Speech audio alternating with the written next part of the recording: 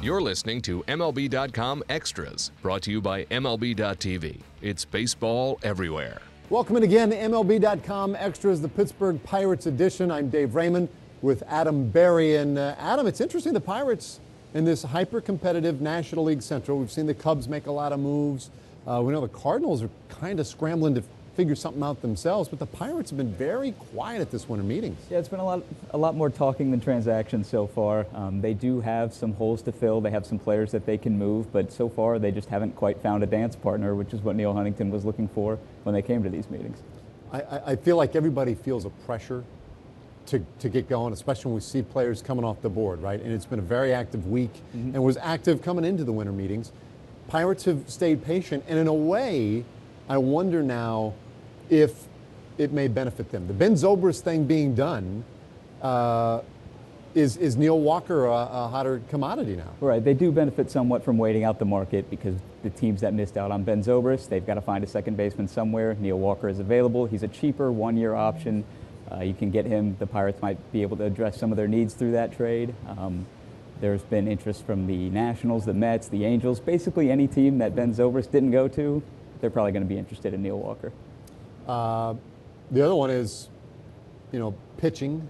The pitching market has been ridiculous. And the big news was Monday at winter meetings, Aroldis Chapman going to the Dodgers. Well, whoa, maybe not. And we have no visibility on how that process is going to play out. Melancon still hanging. The Pirates don't have to get rid of him, I wouldn't think. Right. But what are they thinking with Melancon? And is that market heated up for them? Well, we thought it was going to when Chapman was heading to the Dodgers, but now that's kind of been paused because teams are waiting to see whether Chapman's available, whether another closer that might have been available will go to the Dodgers instead. How that all plays out, the Pirates don't know. But they are in a good position in that they don't have to trade Melancon. They could bring him back and have him closing, Tony Watson setting up, and they'll have the same great bullpen that was so effective in 2015. Now, if an opportunity does present itself, somebody misses out on Chapman, they don't want to pay the price for Andrew Miller, they need a one-year option, then Melancon's available and the Pirates can wait for the best offer.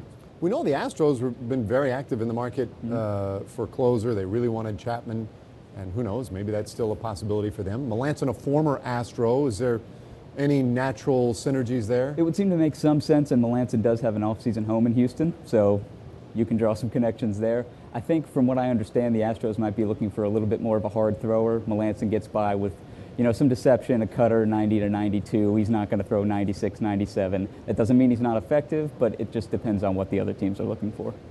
Yeah. They need starting pitching. They need help at first base. You floated a name the other day in one of your pieces, and I really like it. I think it kind of intrigues me a little bit, Justin Masterson. And, I know there are some questions as to what you'll get out of Justin Masterson today, but what do you think of that? Is there something there, some smoke? He would be an interesting reclamation project, but it's not a true reclamation in the sense that he's never been good. It's that he was good several years ago. He's had some down years, mostly due to injury, I think. So there's value there. He's a ground ball guy. The Pirates love that. If they could get him on a reasonable deal, stick him with pitching coach Ray Searage, see what happens, plug him into the middle or back into their rotation, I think it's a really interesting fit. But those are the kind of guys that you're going to see connected with the Pirates because they have this reputation for turning around pitchers. And Neil Huntington joked with us the other day that pitchers should be paying them to come play for the Pirates based on what they've done for guys recently. Wow. Those strong words. Yeah, I really like this. So what is Nobody's done it yet, though. Has Cueto ponied up yet? Could they be in on a Johnny Cueto? I wouldn't expect that. It's interesting, though, that the Pirates have been linked to Scott Kazmir at these meetings. That might show that they're willing to play in that second tier of starters. I think they would prefer a shorter-term commitment for a little, fewer dollars.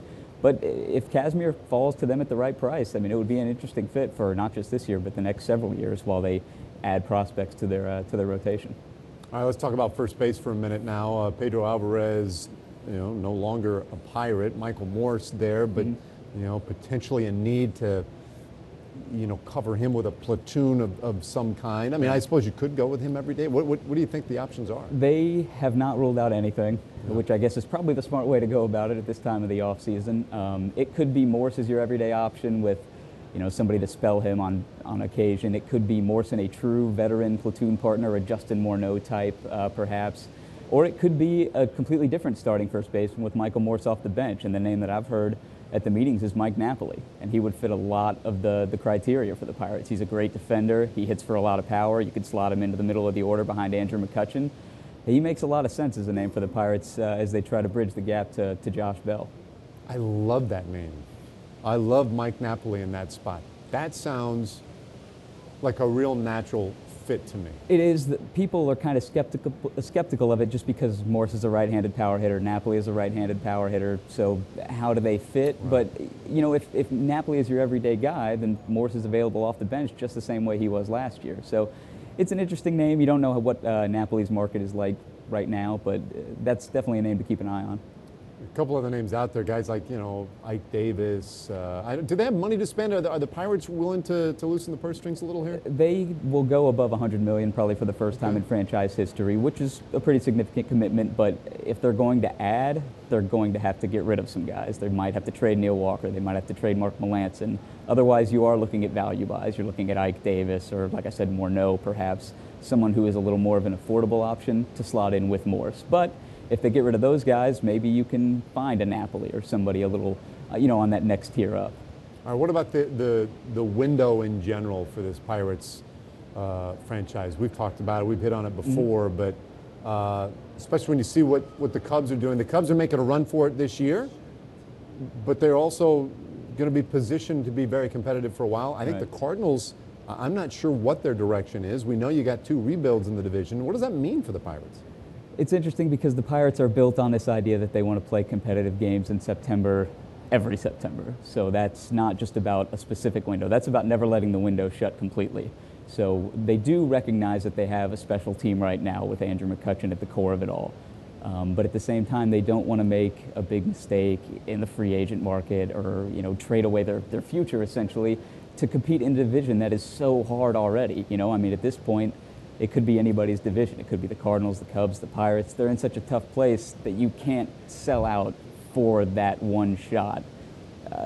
So I think it's an interesting sort of moment for them right now where they're in that place as both a buyer and a seller trying to build for now and the future. It's a lot to balance, and it'll be interesting to see how they do it. Right. Easier for some franchises than others. New territory, certainly for Huntington and company.